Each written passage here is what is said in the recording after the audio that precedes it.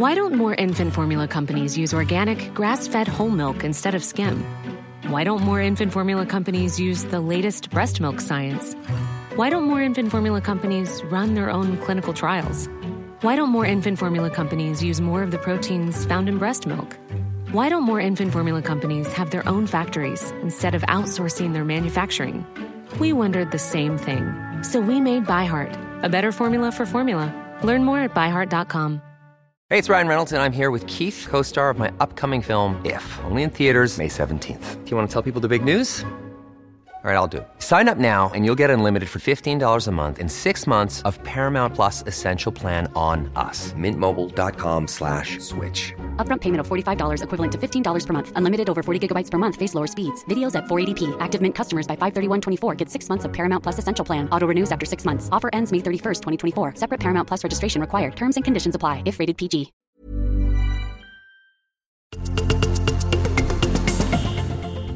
$410 mål gjorde Ray Bork i National Hockey League. Ingen back har till dags dato gjort fler mål i NHL-historien. Och i mer än 2 decennier så spelar han ju för Boston Bruins, många av åren som lagkapten dessutom. Men han blev till slut Stanley Cup-mästare när han gjorde övergången till Colorado Avalanche. 2001, finalserien var magisk med New Jersey Devils. Och tänk när Joe Sakic, lagkaptenen i Avalanche, åkte över till Ray Bork, så Bork fick lyfta pokalen inför lysande ovationer i Pepsi Center. Joe Sakic will come out to receive it as captain. The Stanley Cup winning Colorado Avalanche, and after 22 years, Raymond Bourque!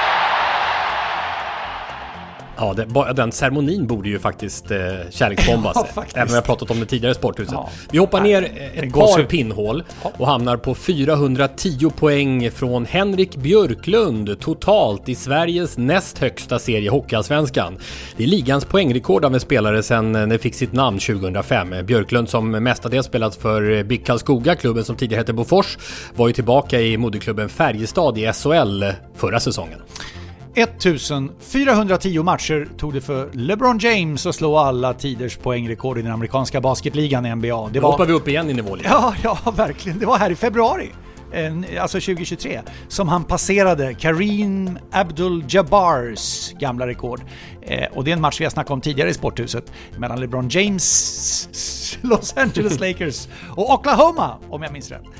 Hur som helst, när väl poängrekordet var ett faktum så bröts ju matchen under flera minuter mitt i densamma för att hylla detta historiska ögonblick. Det är amerikansk idrott det. Vi byter till fotboll. 410 matcher för anrika Landskrona Boys gjorde Harry Hacke Dahl, och på dessa gjorde han imponerande 334 mål, vilket är klubbrekord än idag.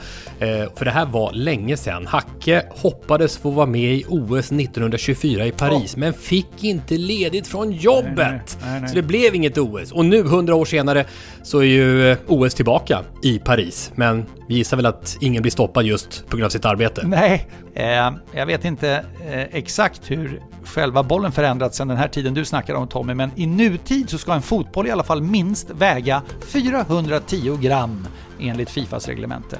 Maxvikten 450.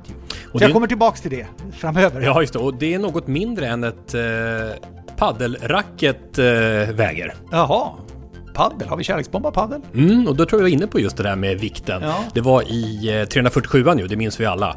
Efter ett enormt uppsving för sporten som ju kom framförallt under pandemiåret 2020, då så många som 410 000 svenskar bokade en paddelbana någon gång under året. Kanske läge att uppdatera de där siffrorna nu när folk numera ju måste jobba på dagtid. Ja.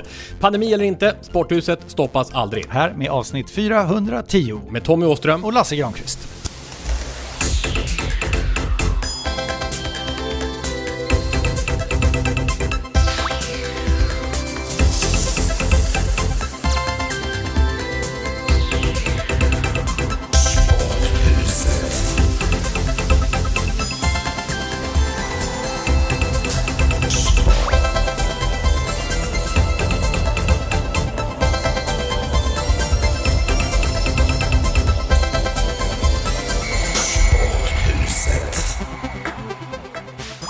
Vilken totalleverans den här veckan också ifrån er som lyssnar på Sporthuset. Både när det gäller idéer, tips, tankar och introt. Jag fick faktiskt en bonusnotis här apropå det vi hörde nyss.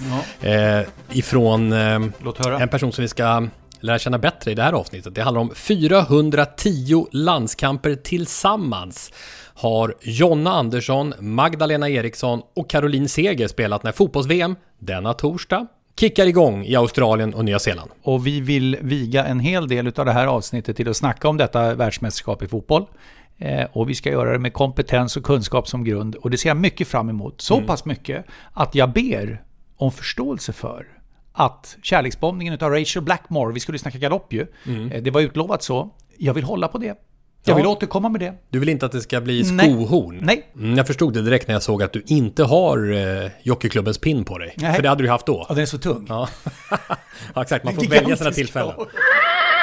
Ja, nej, men tack annars Henrik Eneroth, Rickard Ljung, Jörgen Eksvärd, Åsa Johansson, Mattias Wester, Håkan Ottosson med flera som hörde av er via sociala medier, Twitter och Instagram och vår hemsida sporthusetpodcast.se där ni alltid är välkomna med olika inskick. Men innan vi tar oss an snacket om VM i fotboll, vilken helg vi hade med Wimbledon-finalerna. Och vilken fullständigt briljant kommentering, jag måste bara få säga det, av Maria Strandlund, Tomsvik och Jonas Björkman. Nu har jag sagt det. Och vilka finaler vi fick också med superskrällen på damsidan och den här unga 20-åriga Alcaraz på här sidan då, som vann en 5-setare. Men vi tänkte ju nästan, vi ville ju börja med det, men det blir inte så. Nej. Efter det som kom till oss precis bara när vi tryckte på rec och play här i princip och började snacka, så kom ju beskedet om Sverigeätaren Mikael Ymer som diskvalificeras från rätten att utöva sin idrott i 18 månader för brott mot antidopningsreglementet. Tennisens himmel och helvete är den här starten helt enkelt. Så blir det ju faktiskt. Ja, vi återkommer till det killsnacket. Ja, men vi måste börja här såklart. Ja, men det handlar alltså om Mikael Ymer som, han kan inte spela tennis i professionell form förrän i början av 2025. Efter det beskedet som kom då att han har vid 3 tillfällen under 12 månaders period fallerat i att korrekt rapportera var han befinner sig. Där känner vi igen för några år sedan. Meraf Bata, friidrottaren, hamnade i precis samma läge. Hon stängdes av i 12 månader. I det här fallet handlar det om 18 månader. Men normalstraffet är faktiskt 2 år. Och det här är efter en härva då. Där, som, till skillnad från Bata, för det skedde ju inför öppen ridå. För det läckte ju ut att hennes fall var i rullning. Ja. Så det var inför öppen ridå, så det var överklagande hit och fram och tillbaka. Ja. Men den processen är redan klar när det här kommer ut. Så det har varit totalt tyst. Så vi vet redan att det är färdigt. Det blir 18 månader. För den är uppe på absolut högsta nivå, nämligen idrottens skiljedomstol CAS. Får jag bara säga, det här vistelserapporteringen, det är viktigt tycker jag att stryka under att det är alltså en avgörande del för att antidopningsarbetet överhuvudtaget ska kunna utföras. Det vill säga att elitidrottare på den yttersta nivån meddelar var någonstans de kommer att vara för den kommande månaden framåt. Dag för dag. Dag för dag. Och det kan man ju dessutom gå in och ändra när man sen får andra planer och man kanske byter hotell eller man åker på träningsläger någon annanstans eller vad det nu än är. Men detta är ingen raketforskning. Nej. Och detta är en förutsättning därför att var någonstans är det vanligaste man dopar sig, Tommy? Är det på tävling? Nej, men det är ju utanför tävling. Uppbyggnadsperioder. Och så vidare. Det är därför man har kommit på att det här är så oerhört viktigt efter kaoset som var på 80-talet och så vidare, att hitta folk även när de tränar. Exakt. I skymundan. Och då är det alltså upp till den enskilda atleten att tala om var jag befinner mig någonstans för att jag en timme just en viss dag då. Den timmen måste jag vara på den platsen. Och då kan alltså kontrollanten dyka upp och utföra dopningskontrollen. Och ett brott mot antidopningsreglementet, det kan ju antingen vara att du är dopad, alltså steroider eller det här. Men det kan också vara att du vid 3 tillfällen under en 12-månaders period inte klarar av att vara där du har sagt att du ska vara. Ganska allvarligt. Och det här innebär ju att Mikael Ymers tenniskarriär går ju i backen. Vi får se om han kan reparera den. Men det är ju så att tennisen är uppbyggd på det sättet med rankingpoäng och så här. Så att är man borta så länge så försvinner ju alla rankingpoäng. Ja. Så man är helt borta. Så när han ska försöka återstarta då om 1,5 år så är det ju en väldigt tuff och svår resa. Och jag värjer mig mot dem som säger att nej, men han har ju inte varit dopad, han har ju inte dopat sig. Det finns ju ingen, han är ju inte fälld för att han har dopat sig. Han är fälld för brott mot antidopningsreglementet. En del av det är att du har nyttjat dopingpreparat. dopningspreparat. En annan del utav det är att du inte har varit tillgänglig för att kunna testas huruvida du har nyttjat dopningspreparat. Och därför ska diskvalifikation under den tid som nu har varit eller blir fallet utdömas, och det är helt korrekt. Det som Arne Ljungqvist pratade om, den stora professorn eller dopning, en av de som startade antidopningsbyrån VADA. Ni kan höra mer om det i avsnitt 301, då han som relativt nybliven 90-åring var gäst i Sporthuset. Nu har han ju hunnit bli 92. Men han deklarerade ju tydligt där att IAAF och sen IOK och numera VADA har infört en strikt liability-regel som säger att det är idrottarens eget ansvar att säkra att förbjudna medel inte kommer in i kroppen. Det personliga ansvaret, att det är strikt personligt ansvar för idrottare, det är samma sak när det gäller vistelserapportering som huruvida du har fått i dig en dopningspreparat. Du kan inte skylla på någon annan. I det här fallet så var det tydligen Mikael Ymers agent som skulle vara den som administrativt skulle hålla koll på den här vistelserapporteringen och som har fallerat då gång på gång uppenbarligen. Och jag hade, om jag varit toppidrottare och haft den förmånen att få syssla med min idrott, jag hade ju aldrig lämnat iväg vistelserapporteringen på någon agent. Nej. När jag har strikt ansvar. Inte en chans. Men nu kommer jag till det som gör att jag har ganska hög puls när jag kommer in här. Och det handlar faktiskt om Kasper Ruud, världsfyran ifrån Norge. Han tycker att vistelserapporteringen är svår, säger han. Svår? Ja. Man känner sig lite som en fånge och är övervakad, säger världsfyran Kasper Ruud. Denna mång miljonär alltså, som har en stab av ledare runt sig som tycker att det är en sån tuff uppgift att få ordning på det här schemat. Det är hemskt helt enkelt. Hade jag haft den här papperskorgen, jag tog inte med den hit till Clarion Sign där vi spelar in, då hade Kasper Ruud hamnat rakt ner i den. För jag menar, alltså... Och hur kan man veta att Ymer inte medvetet undvikit de här testerna? Det kan ju vara så också. Det är ju därför systemet finns. Så, och han fortsätter då. För det här är ju vardagsregler, som du sa Lasse, i den yppersta idrottseliten. Alla där. De är yrkesmän. Det är en del av deras arbete. De är mångmiljonärer, många av dem. De får helt enkelt underkasta sig de regler som finns. Så där självklart är Kasper Ruud pinsam. Och han fortsätter dessutom så här. Och jag vet inte vilket som är värst. Han säger så här. Han gillar inte internationella tennisförbundets agerande när de då har överklagat det här till CAS. Det är de som tog det vidare till skiljedomstolen. Internationella tennisförbundet. Det är förvånande att förbundet överklagade. Jag trodde att förbundet skulle hjälpa spelare, inte försöka straffa dem. Det här visar att de inte hjälper spelare i detta fall. Utan spelarna, ingen turnering. Alltså Kasper, vi får ses på Karl Johan. Då ska vi snacka om det här. Det är en tävlingsförutsättning att du underkastar dig regelverket. Om inte du orkar med det här, då är du inte med i tävlingen. Så det är ingenting att tycka någonting om, utan det är en grundförutsättning. Så enkelt är det. Och sen när det gäller hans syn på internationella tennisförbundet så är det så här. Internationella tennisförbundet ska ju inte skydda spelarna från antidopningsreglementet och World Anti-Doping Agency VADA. Utan internationella tennisförbundet ska ju tillse att VADAs reglemente följs. Det är ju därför internationella tennisförbundet finns. Och grundförutsättningen att de ska vara skyddade på något sätt utav att ett förbund ska agera för att skydda spelarna. Det är ett förkastligt resonemang, Kasper. Det är ett förkastligt resonemang. Därför att det är väsentligt viktigare att sporten är ren och att antidopningsreglementet följs än att idrottare ska kunna gömma sig undan det som är en självklarhet. Ställ upp när kontrollanterna är där. Och om du har problem med det, tävla inte. Och jag tror att Arne Ljungqvist just nu, han är så pass vital fortfarande att han garanterat är med och hänger med i svängarna här, njuter av att internationella tennisförbundet tog det här vidare. Ja, det hade han nog inte räknat med. Nej, för att han sa ju det, vilka sporter är de som har skött sämst dopningsarbete? Ja, och precis, och cykel var det då historiskt också. Ja, cykel var också, just det. Men där kom ju stora polisrazzor faran. Och det här tyder på att tennisen går i rätt riktning, tycker jag. Att man gör på det här sättet. Och det Kasper Ruud säger, det tror jag indikerar vad det finns för kultur, spelare till spelare i tennisen. Jag tror att det är många andra som resonerar på samma sätt. Att vi ska inte behöva utstå det här. Sporthuset 410.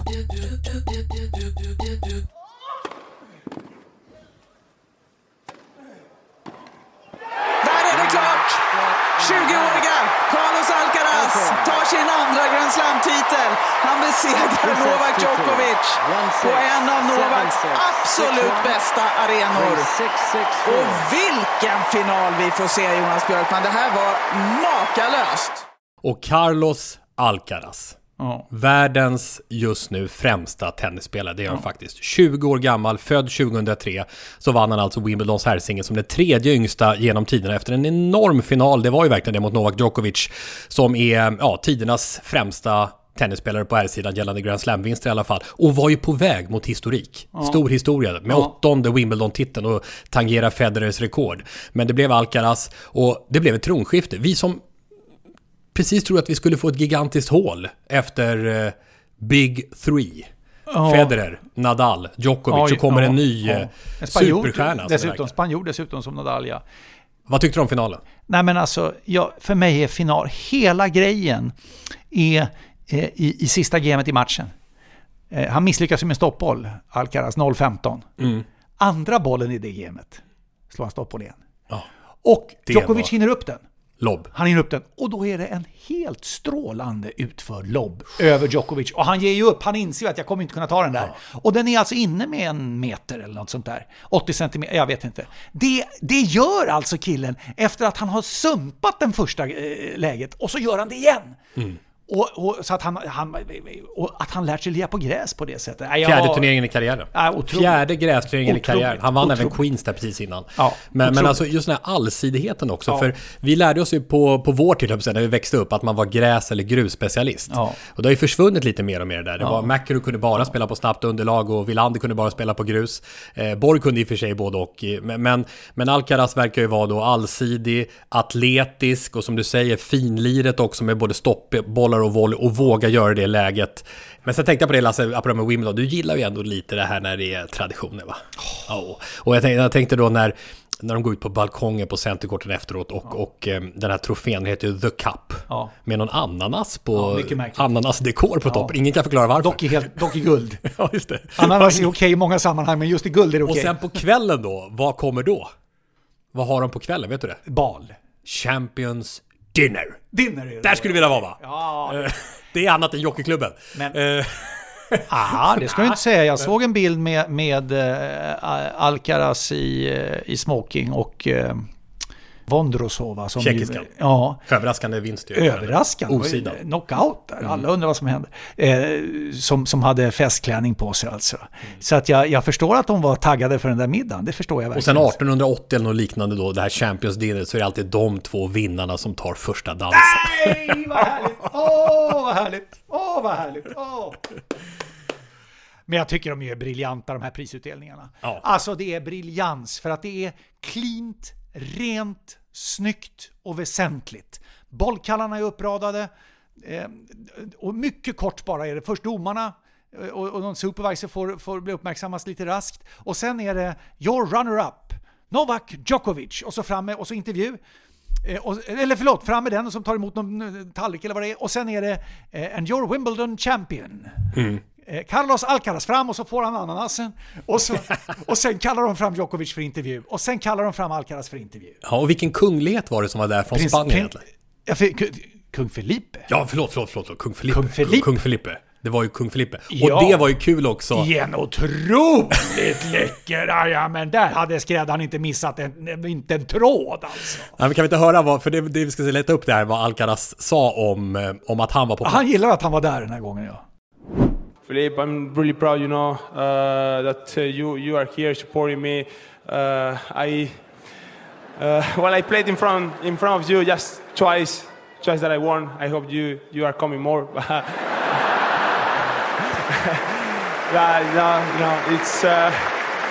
It's really, really special, and I have to thank you for coming and supporting. Ja. Jag tänkte när han sa you come, jag tänkte, får man säga så? Ja. I Sverige ska vi ju säga kungen och inte bara du, så att säga. Men det kan ju vara you med stort y, det kanske det alltid är. Men han är ju så otroligt direkt här, Alcaraz, i hela det här snacket han gör. Charmig stil. Ja, men verkligen. Men det som är fint också, det passar ju bra när man är All England Lawn. Ja, det passar ju bra när man är där, att man är en gentleman. Och det var ju verkligen Djokovic efteråt. Snacka om att förlora med stil. Han är alltså på väg mot alla tiders rekord och missar med snäv marginal. Och han är stor, han har varit det många gånger nu, stor i förlorandets stund. Även när han går fram och, jag tänker på det, han går fram och tackar efter matchen. Så ger han motståndaren cred, riktig cred. Ja, otroligt läckert var det faktiskt. Och även det han sa. You know, I guess when all the emotions are settled, I have to still be very grateful because I won many tight and close matches in the past year. To name a few, 2019 against Roger in that finals where I was match points down. Maybe I should have lost a couple of finals that I won, so I think this is even Steven.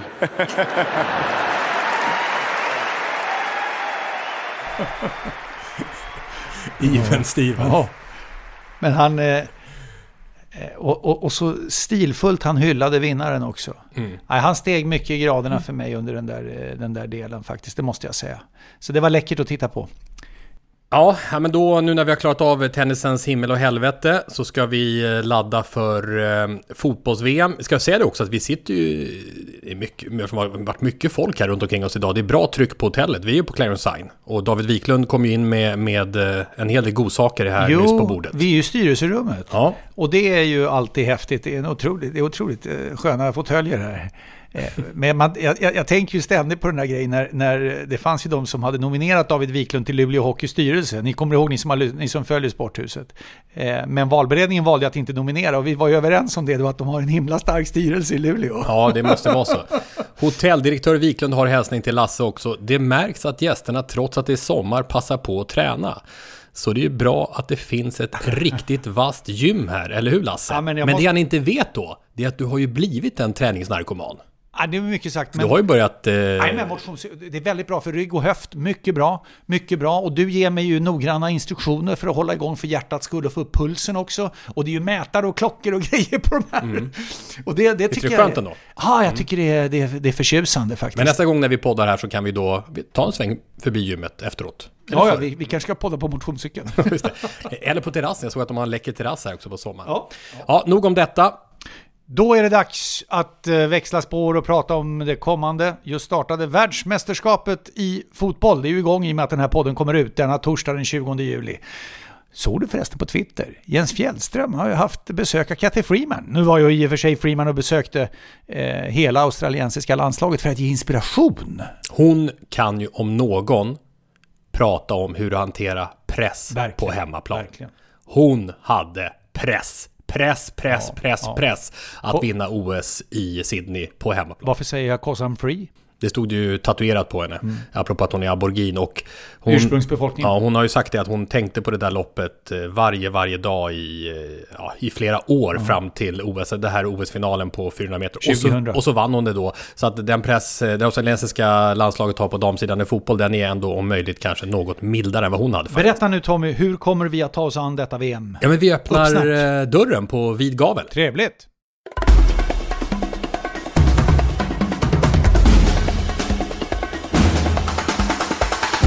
Besök i Sporthuset. Ja, men då välkomnar vi in i Sporthuset. Välkommen till oss, Mia Eriksson. Tack så mycket. Ja, välkommen. Nu ska vi se här, nu ska vi försöka bena ut vem du är. Anledningen till att du är här, det är att du är en mycket framstående fotbollsanalytiker inom damfotbollen. Ska vi kalla dig damfotbollens Fantomen? Vi har ju haft Fantomen här tidigare i Sporthuset. Ola Lidmark Eriksson. Just det. Ja, men han är ju en av mina idoler, så det är väl lämpligt. Ja. Nej, fast det kommer dröja innan jag besitter samma kunskaper fullt ut som den mannen. Nej, men så man frågar så här, hur kommer det gå i den här matchen? Då har han simulerat hur det kommer gå 1 miljon gånger och säger att då får han ju fram en sannolikhet hur det kommer att gå. Ja, och du är inte långt ifrån Fantomen. Alltså du är utbildad inom taktik och det här är mäktigt på Barcelona Innovation Hub.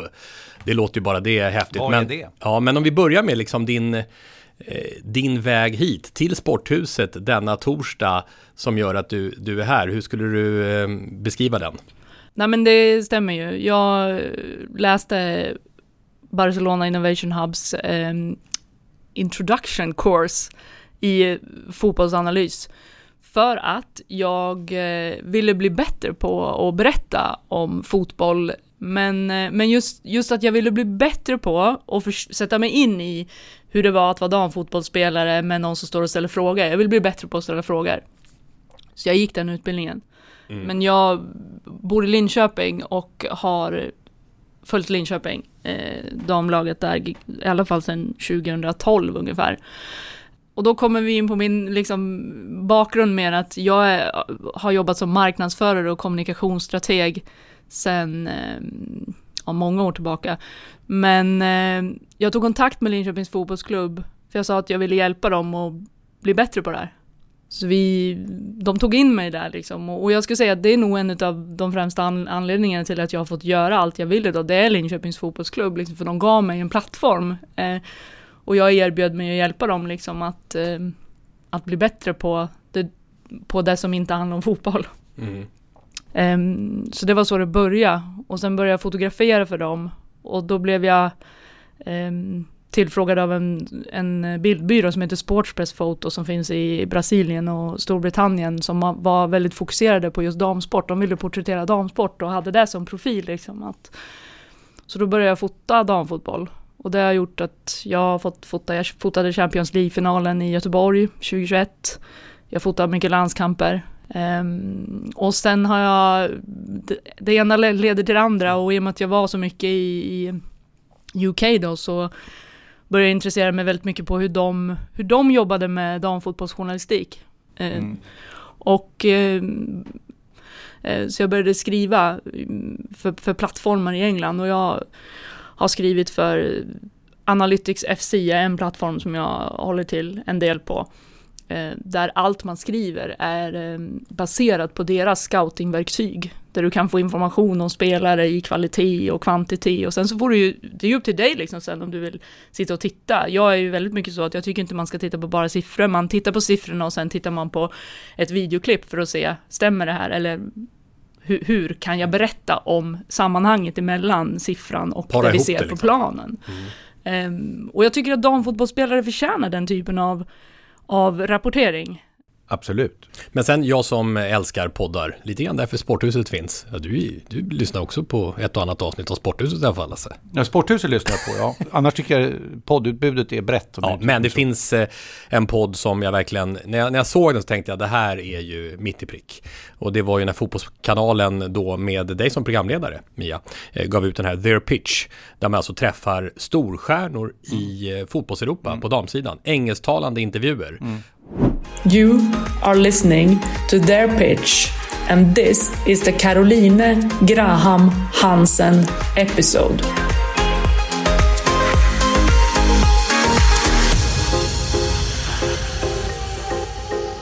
Mitt namn är Caroline Graham Hansen.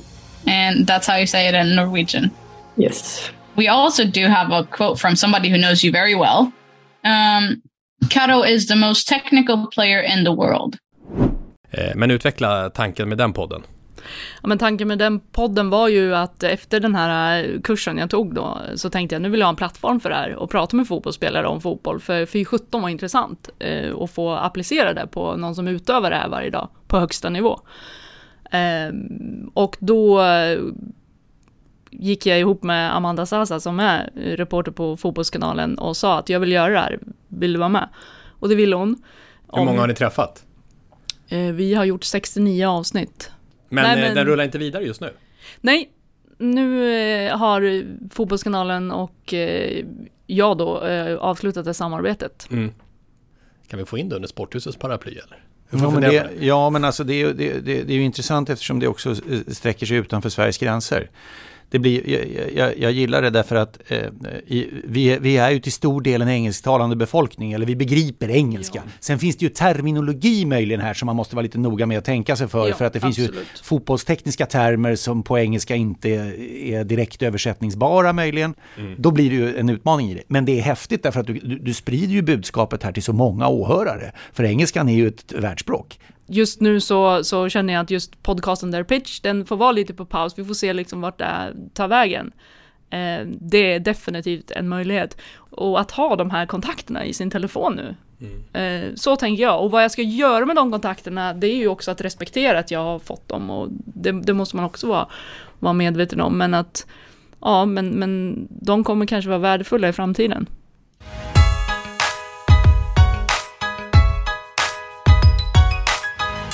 Högt i tak i Sporthuset. Nu står vi inför den rejäla VM-genomgången. VM-special. Ja visst, Sveriges möjligheter i mästerskapet och alltihopa det där. Men innan vi går in liksom och tar oss an detta, kvaliteten på damallsvenskan. Här hemma alltså, det blir på något sätt som ett fundament ju för landslagsverksamheten. En av Europas bästa serier har det varit jag menar det. Alltid. Och nu 6:a i Europa såg jag i rankingen, att jämföra med herrallsvenskan som är 23:a. Men frågan är om damallsvenskan, för det surras ju en del om, är på väg att sjunka i kvalitet. Och att det blir mer av en talangfabrik på samma sätt som herrallsvenskan i bästa fall kan anses vara. Ja, Mia, hur ser du på surret kring damallsvenskan just nu? Det man kan bli frustrerad över just i Sverige är att vi pratar mycket mer om det vi håller på att förlora. Ranking med damallsvenskan.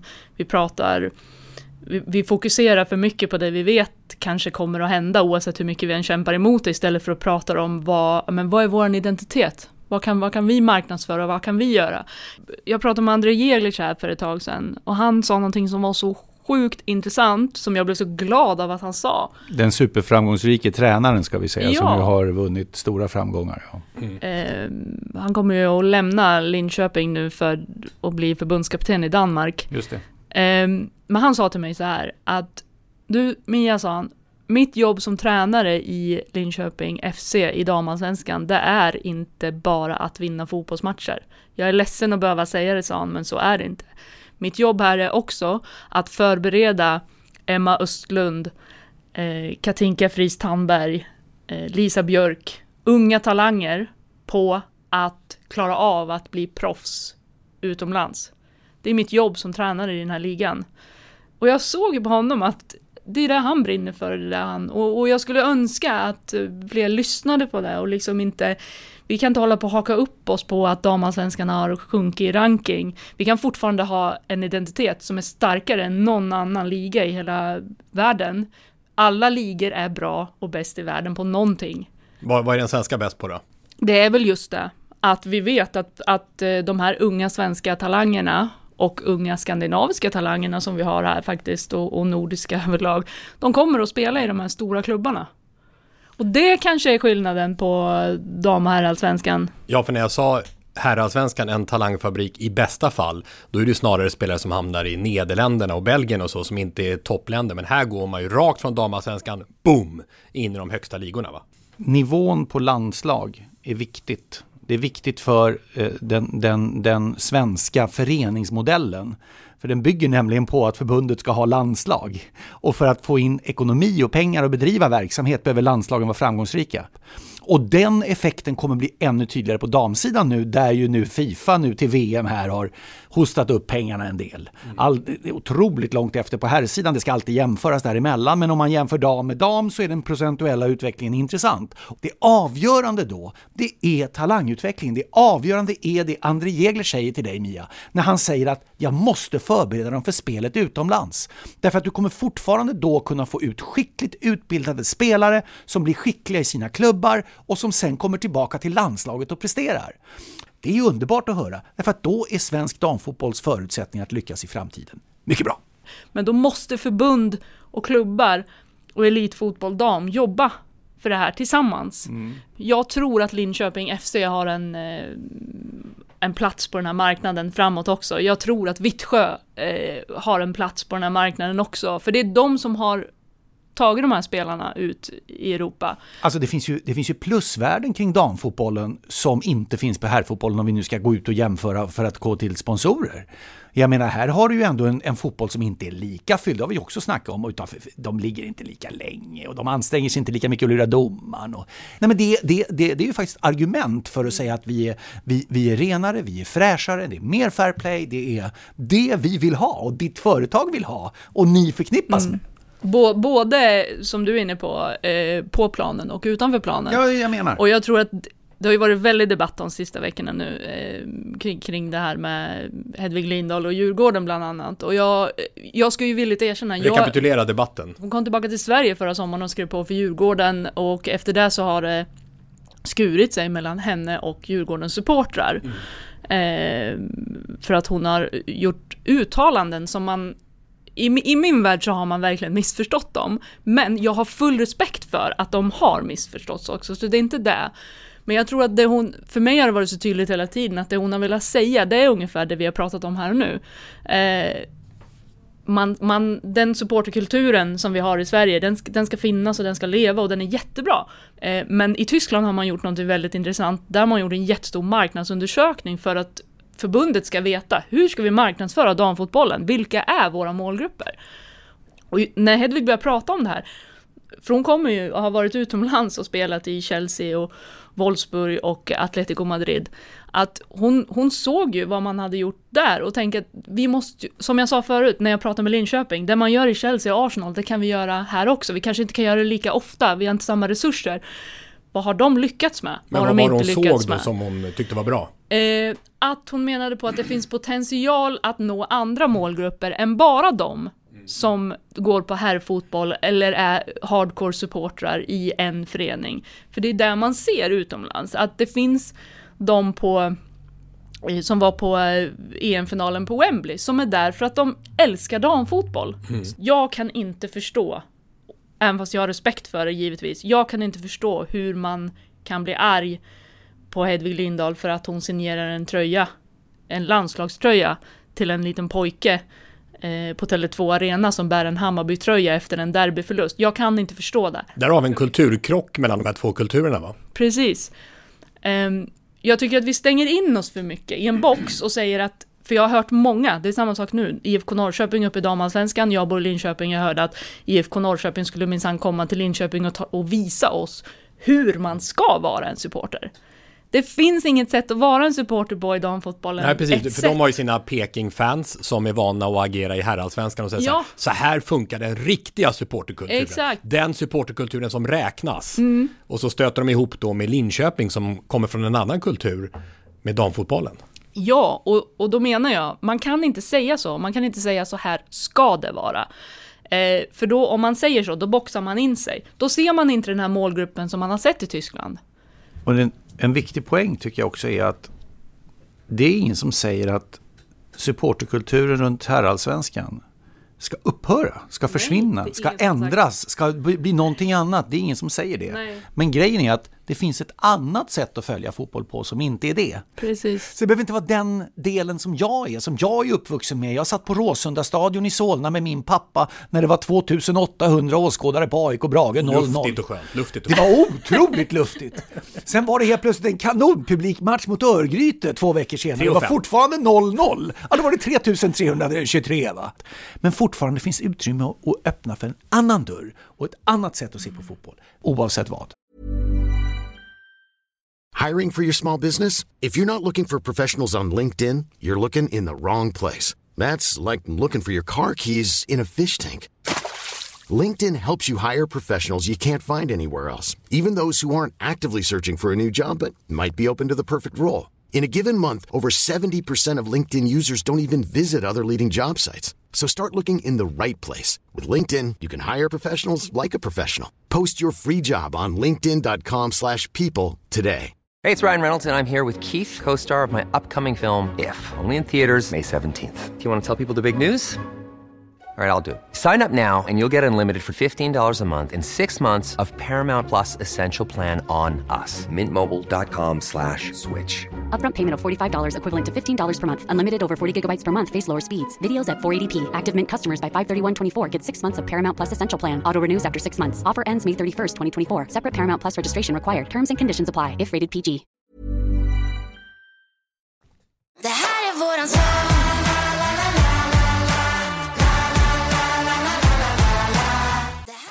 Nu VM-fokus då. Denna torsdag den 20 juli 2023 så inleds ju VM i Australien och Nya Zeeland. Det 9:e världsmästerskapet i fotboll på damsidan sedan starten 1991 och det avgörs vart 4:e år, precis som på herrsidan. Mest framgångsrikt i VM-historien i USA som blivit mästare i hälften av de spelade turneringarna faktiskt också kommit till detta VM med 2 raka guld. Men Sverige har ju också en stark VM-historia verkligen med 4 medaljer men utan guld då.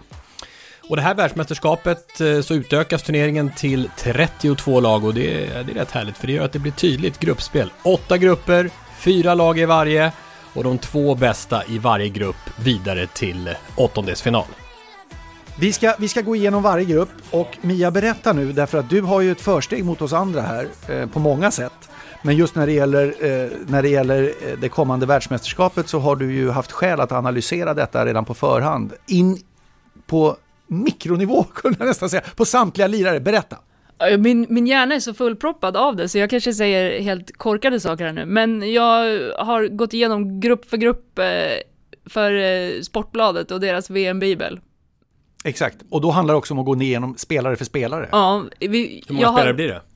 Det är ju 368 spelare då i hälften av lagen. Så att jag har gått igenom dem. Och även de andra 368 spelarna, men de har jag bara noterat, kollat hur gamla de är, vilka klubbar de spelar i. Ja. Och, så vi gör så att vi går igenom samtliga grupper och ber dig Mia tala om vilka 2 som kommer gå vidare. För som du säger, som Tom är inne på här, det är ju 32 lag i 8 grupper och de 2 bästa i varje går vidare till åttondelsfinaler. Så det är ju ett superenkelt koncept. Va? Till och med jag begriper det. Men vi måste ändå förbehålla oss rätten att fördjupa oss i Sverige i ett startskede. Lite extra då. Den svenska gruppen är ju Sydafrika, Italien och Argentina för att bli topp 2 där. Innan vi tittar på Sverige då ska vi ta den då bara. Vilka blir topp 2 i den gruppen? Ja, Sverige definitivt. Annars så tror jag att vi alla kommer vara sjukt besvikna, även spelarna. Sen tycker jag att det här är lite knivigt mellan Italien och Argentina. Därför att Argentina har en bra trupp. Den matchen kommer vara nyckelmatchen. Jag vet att i Argentina så pratar man om att Sverige kommer vi aldrig slå så det är ingen idé vi fokuserar på dem. Men, för jag pratade med en argentinsk fotbollsanalytiker häromdagen i den amerikanska ligan och han sa att man pratar inte ens om att slå Sverige här. Däremot så pratar man om att slå Italien. Italien hade ganska tufft EM. Men jag väljer nog Italien i alla fall. Jag vill bara sända en brasklapp liksom till att hålla koll på Argentina. Och då ska vi säga att de möts ju i öppningsmatchen. Ja. Italien och Argentina spelar första matchen. Så den blir ju dugligt viktig. Och då vet vi ju från VM-sammanhang om man tittar på att det är ofta kryss i första matchen. Dock inte för Sverige då ska vi säga som kommer vara dunderfavoriter mot Sydafrika. Låt oss vara tydliga, det är kanontider det här. Den premiären är den 23 juli för Sverige mot Sydafrika. Den spelas i Wellington, Nya Zeeland klockan 07.00 svensk tid. Det är lite tid. Men i alla fall. Det blir bättre sen för de andra matcherna spelas vid 9. Just det, och då är det den 29 juli Sverige-Italien och den 2 augusti är det Sverige-Argentina. Och det är 9-tiden, jag tror det är 9:30 och 9 på dem svensk tid. Så andra halvlek är du med. Ja. Vi säger Sverige, det är klart att vi säger Sverige och Italien och Sverige ska vinna den här gruppen utifrån. Med det sagt så tycker jag att Sverige har en av de mest kompletta startelvorna i hela den här turneringen. Dels på grund av kvaliteter, dels på grund av hur långt man har kommit i sin identitet att spela fotboll under Peter Gerhardsson. Och det måste man liksom ta med sig in i det här. Det är också så, man pratar om att Sverige vill spela fotboll nu, men man vill ha bollen, man vill inte bara försvara. Det handlar om att ha bra passningsspelare liksom i bakplan och Magdalena Eriksson har haft den rollen i Chelsea under flera års tid, att hon har inte varit, hennes roll i Chelsea har inte varit att försvara huvudsakligen, utan det har varit, hon har varit en jätteviktig del i deras sätt att spela upp bollen, vilket har gjort att hon har utvecklat sig massor där. Du har Jonna Andersson, väldigt offensiv vänsterback, och sen så pratar vi nu om högerbacken där förmodligen vi kommer få se Natalie Björn en del, tror jag. Vilket också är en intressant debatt, att jag har sett att många säger så här, varför spelar spelare ur position? Och där de inte spelar normalt. Ja, exakt, och då pratar vi om position. Och där kommer ju vårat anfall in, där vi har en av världens bästa spelare, Fridolina Rolfö. Strunt i positionen, det är bara en utgångspunkt på en fotbollsplan.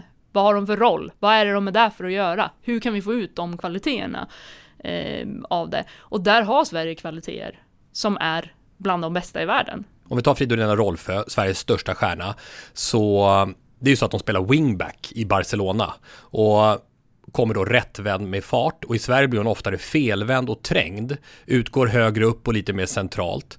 Hon har ju också såklart bättre uppbackning där kanske av andra spelare som gör att hon hamnar i bättre lägen. Vad säger du om det? Och Fridolina Rolfö, som ju fick lite kritik kring sitt EM senast, att hon inte kom upp till den nivån som många hade hoppats på. Ja, jag följde det där. Jag var lite frustrerad över det själv och tänkte att okej, jag backar i det här ett tag, och sen 3 månader senare så djupdök jag i lite data kring det där. Och då visade det sig att enligt data nu, om vi tänker oss utifrån den positionen hon spelade för Sverige, alltså ytterforward, så var hon näst bäst i hela EM. Om man tittade liksom på individuella aktioner liksom som hon hade kunnat, som hon gjorde. Så det där blir... Vadå, var det en synvilla då eller? De som tyckte att det inte var på den nivå man hade hoppats på? Nej, jag tror att det man förväntar sig av Fridolina Rolfö i landslaget är att hon ska göra allt. Men i Barcelona så har hon inte den rollen. Hon har inte rollen att göra mål i Barcelona. Om vi tar den lilla detaljen som man måste göra för att vinna en fotbollsmatch. Även om hon avgjorde Champions League-finalen. Exakt. Rebounded away, Caldente's there again. Chance. Rolfö for Barcelona fires him into the lead in the Women's Champions League final. And Barcelona have turned it around. Wolfsburg couldn't clear it away. And Rolfö took advantage. Men däremot så är det också så att det var intressant för att enligt då Opta, som är ett statistikverktyg, så var det så att i Champions League så var Fridolina Rolfö den spelare fram till finalen, ska jag säga, för det var den statistiken jag tittade på då, som var den spelare i hela Champions League-turneringen som hade skapat flest chanser för sitt eget lag. Och det innebär inte att hon gör målen, utan hon skapar chanserna från kanten. Det är hennes roll i Barcelona. Man måste förstå det. Man måste titta på hur hon spelar i Barcelona för att förstå att det är hennes huvudsakliga uppgift. Du går ut på planen, håll dig på vänsterkanten, skapa chanser för de andra. Mia, din tagning på vad jag uppfattar är den absolut viktigaste motorn när det gäller Sverige, nämligen Caroline Seger. Ett synnerligen starkt kvalitetskapital som spelare, men kopplat till detta ändå, därför att hon är mycket skadad och liksom i slutdelen av karriären, frågetecken. Hur ser du på det? Ja, där blir ju då där jag sa till exempel om Nathalie Björn, om man nu tar henne då, att vi kanske kommer se henne på högerbacken, men hon kan också spela rollen som Caroline Seger har haft. Och jag tror att det är det som är viktigt, och det är där man vet att den taktiska flexibiliteten finns hos spelarna i svenska damlandslaget, så man kan ta med Caroline Seger, för hon är viktig både utanför planen, på planen. Beroende på hur mycket eller lite hon kan spela, så finns det spelare runt omkring. Hur mycket får hon spela, tror du? Hur mycket blir det? Och det är en jättesvår fråga, men det är väl helt orealistiskt att tro att Caroline Seger kommer att spela många 90 minuter. Det kommer bli svårt, men jag tror att hon är där av en anledning. Hon har en roll att spela i svenska damlandslaget, oavsett hur mycket eller lite hon kan spela. Oavsett vilken nivå hon håller just nu, Caroline Seger, så lär det bli en hel del mediala uppdateringar den närmsta tiden med hennes fysiska status, med tanke på hennes bakgrund. Hon har varit lagkapten i landslaget i över ett decennium i alla fall. Men ett annat osäkerhetsmoment runt Sverige som många pekat på i försvarsspelet. Hur klarar sig backlinjen? Målvaktsspelet också, efter att Hedvig Lindahl varit tydlig första målvakt och inte är med längre. Nu är det andra målvakter som gäller, och frågan är om de håller tillräckligt hög nivå, de här två, eller om vi ska ta alla tre. Häckens målvakt Jennifer Falk. Och sen så är det väl Musovic, ja. Chelsea och Tove Enblom i KIF Örebro. Det är väl kanske en position där jag också tycker att Peter Gerhardsson inte har varit... Jag upplever det som att målvakterna själva inte tycker att det finns en tydlighet. Vem utav oss är det som ska ta den här första målvaktspositionen. Alltså jag tycker på något sätt att jag tror att det vi hamnar i hela tiden där just med målvaktsfrågan, är att ingen av de här har mästerskapserfarenhet. De har aldrig varit första målvakt i ett mästerskap. Någonstans måste ju det också hända. Men jag tycker på något sätt att vad var det som hände från på bara några månader till att vi har varit ett av världens bästa landslag i försvar till att vi helt plötsligt sitter och är oroliga när vi såg vad som hände mot Danmark och Norge. Ja, det var det här 4-0 som England vann med också i förra året. Den, ja. Och det där, Lindahl hinner upp den. Nej, det gör du inte. Och då är det Frank Kirby som gör 4-0 för England. Och vackert gjort. Men även där kan jag tycka att Hedvig ska ta av.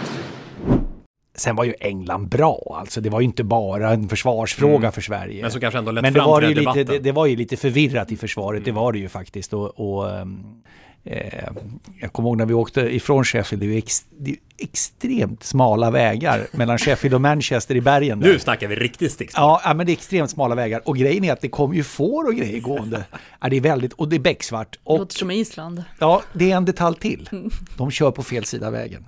Och Hanna satt bredvid, hon vägrar köra. Och jag körde den här hyrbilen vi hade i den här mörka vägen där. Och helt plötsligt så utbrister Hanna: nej, jag är som så förbannad!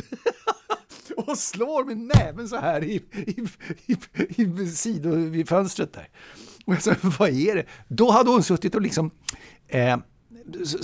som byggt upp en inre ilska över den svenska prestationen, för det var det handlade om. Men för många i landslaget kom inte upp på en semifinalnivå, liksom att man kollektivt kan göra så fel, alltså typ så. Men det var så roligt, för det var verkligen, jag skrattar åt det nu därför att det var mörkt, det var de här fåren, det var smalt, det var problem, och så helt plötsligt så hör man, men jag är som förbannad. Jo, men om vi tar det därifrån då, det är därifrån det kommer den här lite tveksamheten då, så om vi ska sy ihop det här, Mia, med Sverige, så låter det ju väldigt förtroendeingivande det du säger. Nästan varenda grej som kommer upp kring Sverige, som jag har hört dig säga här nu, utifrån din analys, låter som positiva tomgångar. Kan du utlova att du har dina objektiva analysglasögon på dig och inte dina blågula passionerade supporterglasögon här? Förutsättningarna i EM var inte de bästa. Sverige förlorade mot det laget som vann hela turneringen, som hade kunnat ställt samma startelva i varje match genom hela turneringen. De spelade samma positioner, använde sig samma roller som i sina klubblag, där de hade också spelat alla minuter under säsongen i sina klubblag. Sverige gick in med en 11 där vi hade en Filippa Angeldal som nästan inte spelade någonting för Manchester City under den säsongen. Det var fler spelare som inte fick regelbundna minuter. Vi fick corona. Det var skador. Varje match var det en ny backlinje. Det är ett nytt mästerskap. Det är nya förutsättningar. Det är ju för alla lag. Ja, men vi har fortfarande samma bra spelare. Och tittar man på det som är runt omkring i andra lag nu. De här lagen som vi pratar om nu. England har ungefär samma utgångsläge just nu som Sverige hade strul med i EM. Det är spelare skadade. Och då tycker jag att nu tittar vi inte på det som har varit sen förut, bara EM. Vi har tagit medalj i mästerskap, de som har spelat de sista åren, och den här truppen kan göra det. Okej, då har vi fått Mias tankegångar om Sverige, och det låter ju riktigt lovande. Sverige och Italien vidare från det som heter Grupp G, som vi då smygstartade i icke-bokstavsordning här, eftersom Sverige får komma först. Men om vi ska vandra vidare genom de här grupperna nu och vi får en riktigt skön genomgång. Och då presenterar vi respektive grupp och vill alltså, Mia, att du nu säger vilka 2 som går vidare. Du behöver inte ens ranka dem inbördes, men du säger vilka 2 som går vidare. Och varför. Och dessutom därefter kommer du få en följdfråga. Och den följdfrågan är, vilken är största profilen i den här gruppen då? Okej, är du med? Vi kör. Här är då de nationerna ifrån grupp A. Nya Zeeland, Norge, Filippinerna och Schweiz. Vidare går Norge och Schweiz. Varför? Det är så att Nya Zeeland, de har ett svagt damlandslag. Tyvärr skulle jag vilja säga också. Men jag tror att de kommer bli lyfta av att det går på hemmaplan. På något sätt så ska det här vara den enklaste gruppen att förutse. Vem är, som du ser det, gruppens största spelarprofil? Frida Leonardsen Manum i Norge. Alltså det är en spelare som kommer att nå nya nivåer i det här mästerskapet, tror jag. Och hon har redan visat det under den här säsongen i Arsenal också, när hon har fått chansen att spela som offensiv mittfältare. Hon kommer göra många mål. Här är Mias besked om grupp B. Australien, Irland, Nigeria och Kanada. Vilka 2 går vidare? Det här är nog den jämnaste gruppen på pappret, tror jag. Och på pappret så ska Australien och Kanada gå vidare. Däremot så har Kanada, de har problem med sitt förbund just nu. Där spelarna är emot förbundet och de ligger i konflikt. Beroende på hur mycket det påverkar.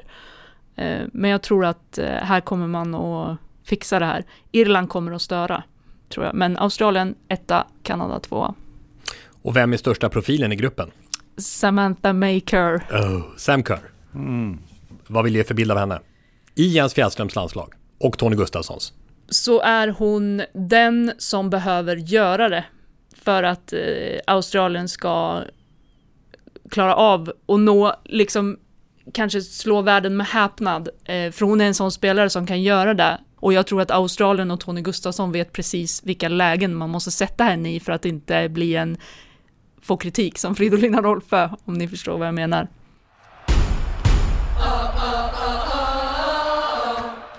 Grupp C. Spanien, Costa Rica, Zambia och Japan. Vilka 2 går vidare? Spanien 1, Japan 2. Varför?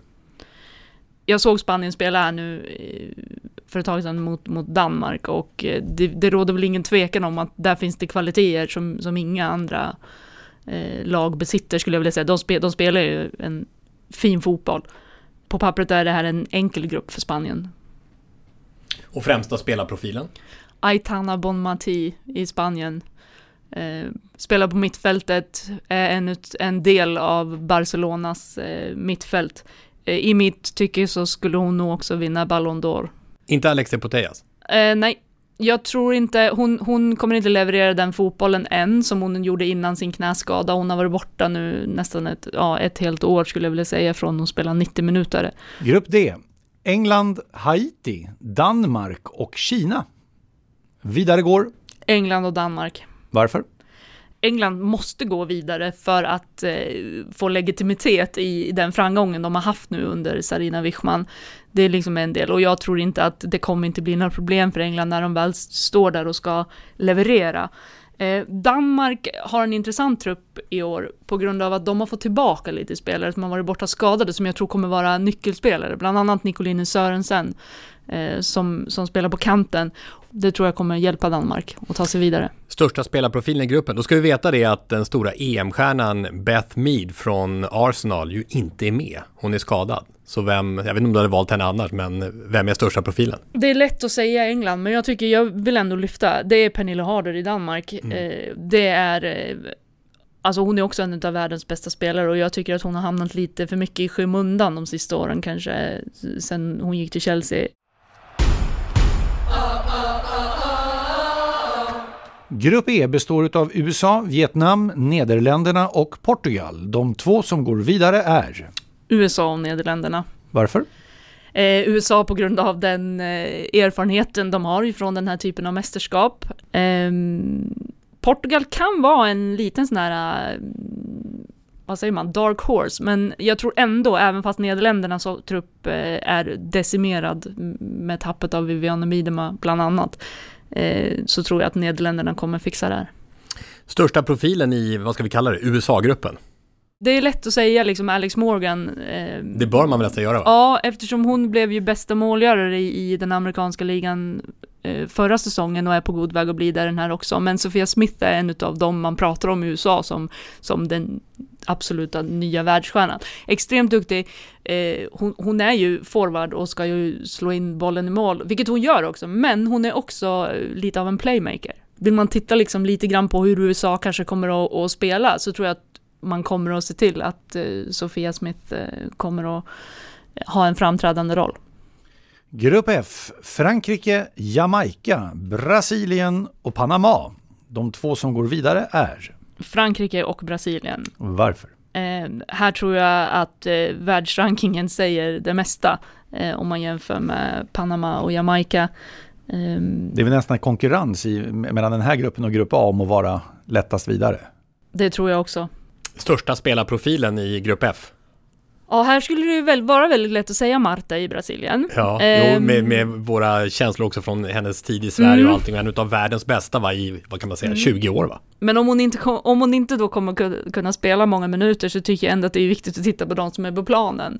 Det har du en poäng. Ja. Frankrike har jättemånga bra spelare. Men jag skulle ändå säga att det är De Binha i Brasilien. Som spelar för Kansas City Current i den amerikanska ligan nu. Också en sån här väldigt rolig spelare att titta på. Hon har typ allt. Alltså en klassisk brassestil. Ja, De Binha. Exakt. Och sen så, ni kommer inte få se några nickmål för hon är väldigt, väldigt kort. Men hon kan göra typ allting annat. Cuidado que se viene Marta, viene el gol de Marta, el enganche de Marta para Zanerato, termina sacando la pelota, insiste ahora Formiga, Formiga ahora con De Binha, le pegó,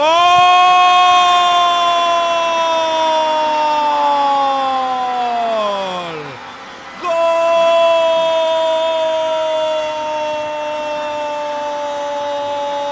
gol de Brasil, De Binha. Grupp G är hanterad, det är nämligen Sverigegruppen. Vi avslutar med grupp H. Den består av Tyskland, Marocko, Colombia och Sydkorea. Vidare går Tyskland och Sydkorea. Därför att? Jag tror att Tyskland kommer spela final. Det är en del varför jag tror att de kommer gå vidare från sin grupp. Sydkorea kommer att gå vidare därför att de har... Alltså det finns profiler i Sydkorea som kan se till att det händer. Liksom bara. De andra två lagen ska inte kunna störa. Största profilen eller stjärnan i den här gruppen, vem är det? Vi går till Tyskland då, och då säger jag Lena Oberdorf. Blev utsedd efter Champions League nu också. Hon fick ändå ett litet genombrott tror jag på den internationella scenen under EM när hon spelade EM-final sen och med Tyskland. Extremt duktig defensiv mittfältare med passningskvalitet, men hon är rolig att titta på också därför att hon är ju också tuff. Ung spelare, 21 år. Och känd från podden Their Pitch då. Exakt. Vilket avsnittsnummer? Jag kommer inte ihåg det. Det där ska man kunna. Ni har koll på det. Nej, det behöver inte nia Tommy. Det är lite det han har koll på. Jag får leta upp det här. Jag har bättre koll på Sporthusets avsnitt. Jag ska bara lägga till Alexandra Popp där. Hon missar i finalen där på grund av skada. Så men hon är med nu va? Hon är med nu. Det var ett stort avbräck för Tyskland. Avslutningsvis Mia, när du har gått igenom detta, tack så mycket för genomgången av det som komma skall. Vilka två är din känsla för när du sitter så här inför turneringen? De här spelar VM-final i Sydney i Australien. Nu får du liksom borra i trädet där. Du har trädet, du har ju ett ordentligt träd där. Och vart landar det in någonstans då? Tyskland har den erfarenheten som kommer att vara viktig i slutändan för att spela en final. Så nu säger jag Sverige och Tyskland. Men Sveriges väg dit då, om vi tittar på dem i alla fall, den är ju tuff va? Den är tuff. Redan i första steget efter de här grupperna vi har gått igenom. Så om vi bara tittar på Sveriges del i trädet, hur ser det ut egentligen? Jag tror att Sverige kommer spela åttondelsfinal mot Nederländerna. Den matchen ska man vinna. Och sen kvarten då? Och då är det, enligt mitt träd, då blir det ju Spanien. Tufft. Ja, den är tuff. Men jag tror ändå att i och med att man har haft problem inför mästerskapet med spelare som har vägrat landslagsspel under headcoach Jorge Vilda, ju längre in i en turnering när man ska umgås. Och det är samma förbundskapten, ja. Ja. Då blir det rörigt. Så tror jag att det kommer att påverka Spanien psykologiskt. Och de har inte, jag säger också det, jag såg när de spelade mot Danmark, de hade mycket boll, många chanser, men de gjorde bara 2 mål. Och det har varit Spaniens största issue i stora turneringar, att de kan ha hur mycket boll som helst, så har det varit på här sidan också. Så tror jag att det kommer vara Sveriges liksom lott till... Så då har man passerat Nederländerna, Spanien och sen i semi då, i din uträkning. Då kommer USA. Den ska de alltså ta sig förbi till den här finalen. Straffar. Ja, eller så spelar de som de gjorde i OS. Hurtig är helt ren och hon gör det hon ska. Hon nickar precis under ribban till 3-0 i 72:a minuten.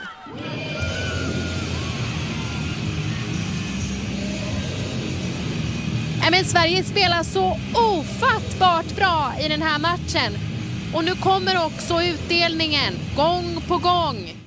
Det var väl en av de bättre matcherna ett svenskt landslag presterat på den nivån. på en del år. Och då vill jag också säga att varför jag tror det är att jag tror att det här laget som, och nu pratar vi om de spelarna i Sverige som kommer att spela, inte de som kommer att sitta på bänken, det är att de vet vad som krävs för att slå USA.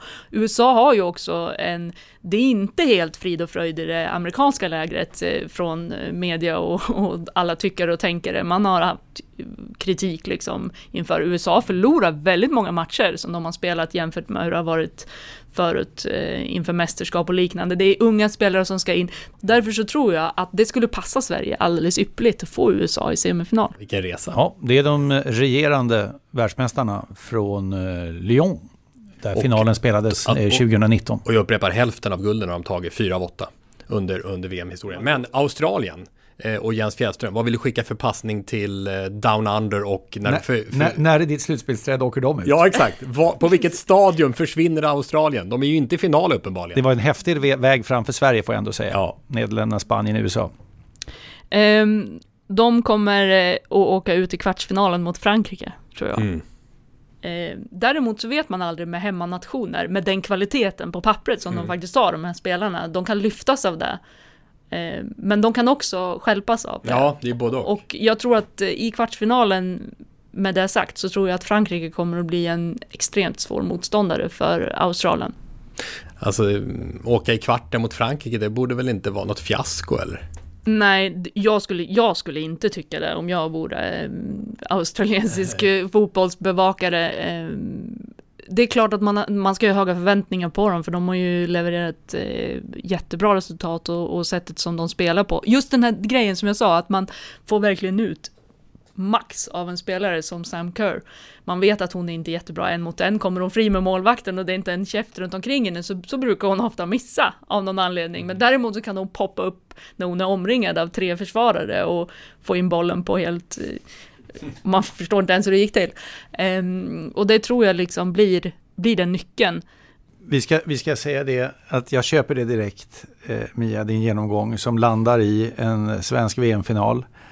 Som i sånt fall alltså spelas den 20 augusti klockan 12.00 svensk tid på Stadium Australia i Sydney. Och då kan vi väl säga att vi låter Fridolina Rolfö bli svensk idrotts kanske mest speciella spelare genom att avgöra en Champions League-final och en VM-final samma år. Det kan vara skäl till att få särskilda priser, bara en sån sak. Även om jag tyckte jag hörde Tyskland som guldfavorit, va, eller?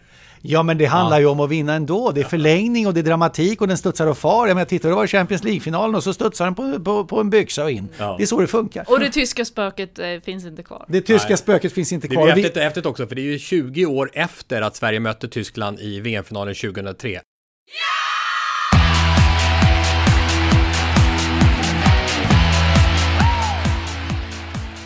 Spelar VM-final mellan Sverige och Tyskland och bollen Victoria Svensson jättebra fram till Hanna Ljungberg som alldeles ensam med målvakten. Hanna in mot straffområdet. Ja!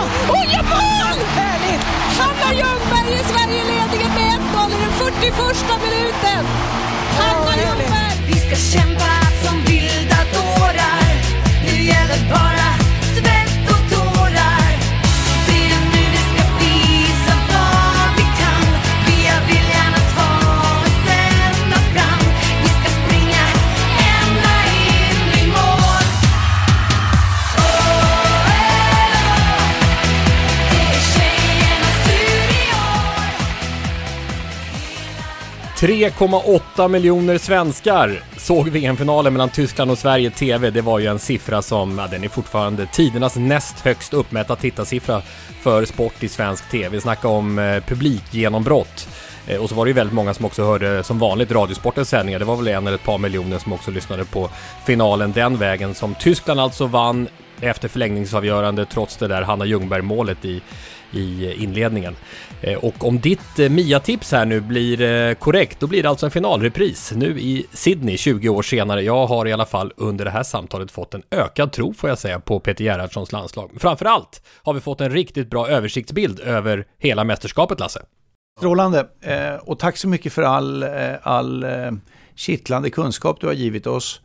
Och också möjligheten att bli lite mer kunniga på djupet. För att ta oss an det kommande världsmästerskapet på läckert vis.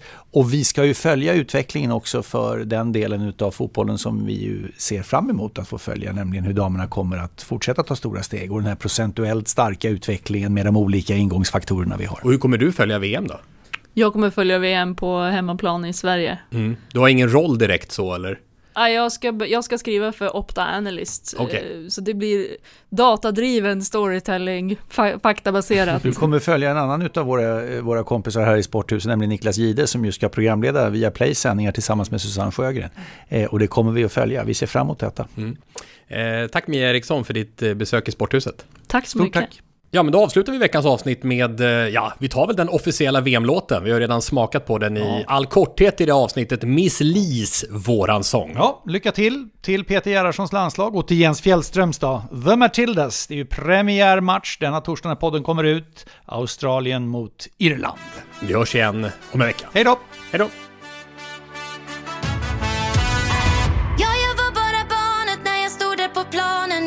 Gjord av stål och det känns som igår när jag missade målet och jag hör alla hånen, knäna fulla med sår. Fast det har gått så många år, minns jag hur du stod upp för mig då. Sa de ska se hur långt vi kan nå. Och där bland industri och betong skrev vi våra sång. Och över hela världen ska de få höra. Från Kiruna till Sydney ska vi beröra. Ska sjunga tills vår sång har nått varje öra. Och ingenting kan stoppa oss. Ja, vissa kommer säkert bli lite störda, men vi är inte rädda för vi ska höras. Och efter alla timmar som vi har övat ska vi nu få visa dem. Det här är våran sång.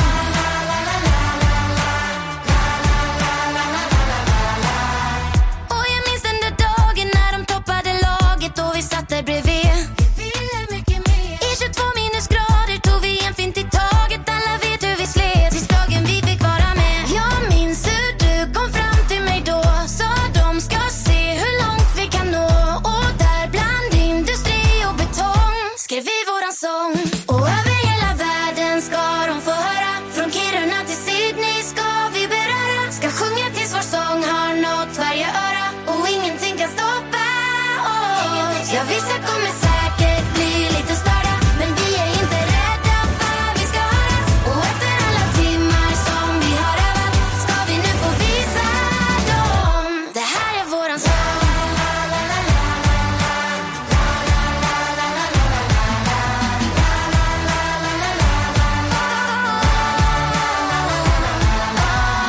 Som du var där för mig ska jag vara där för dig. I allt som du gör. Ja, för vi står upp för varann. Du och jag genom allt. Vi vet att de hör.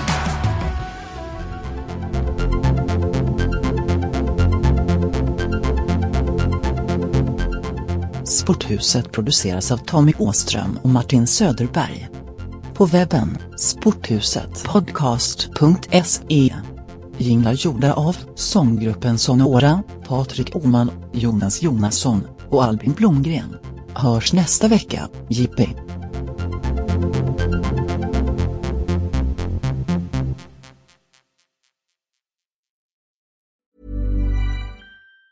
Even on a budget, quality is non-negotiable. That's why Quince is the place to score high-end essentials at 50 to 80% less than similar brands. Get your hands on buttery soft cashmere sweaters from just $60, Italian leather jackets, and so much more. And the best part about Quince, they exclusively partner with factories committed to safe, ethical, and responsible manufacturing. Elevate your style without the elevated price tag with Quince. Go to quince.com/upgrade for free shipping and 365-day returns.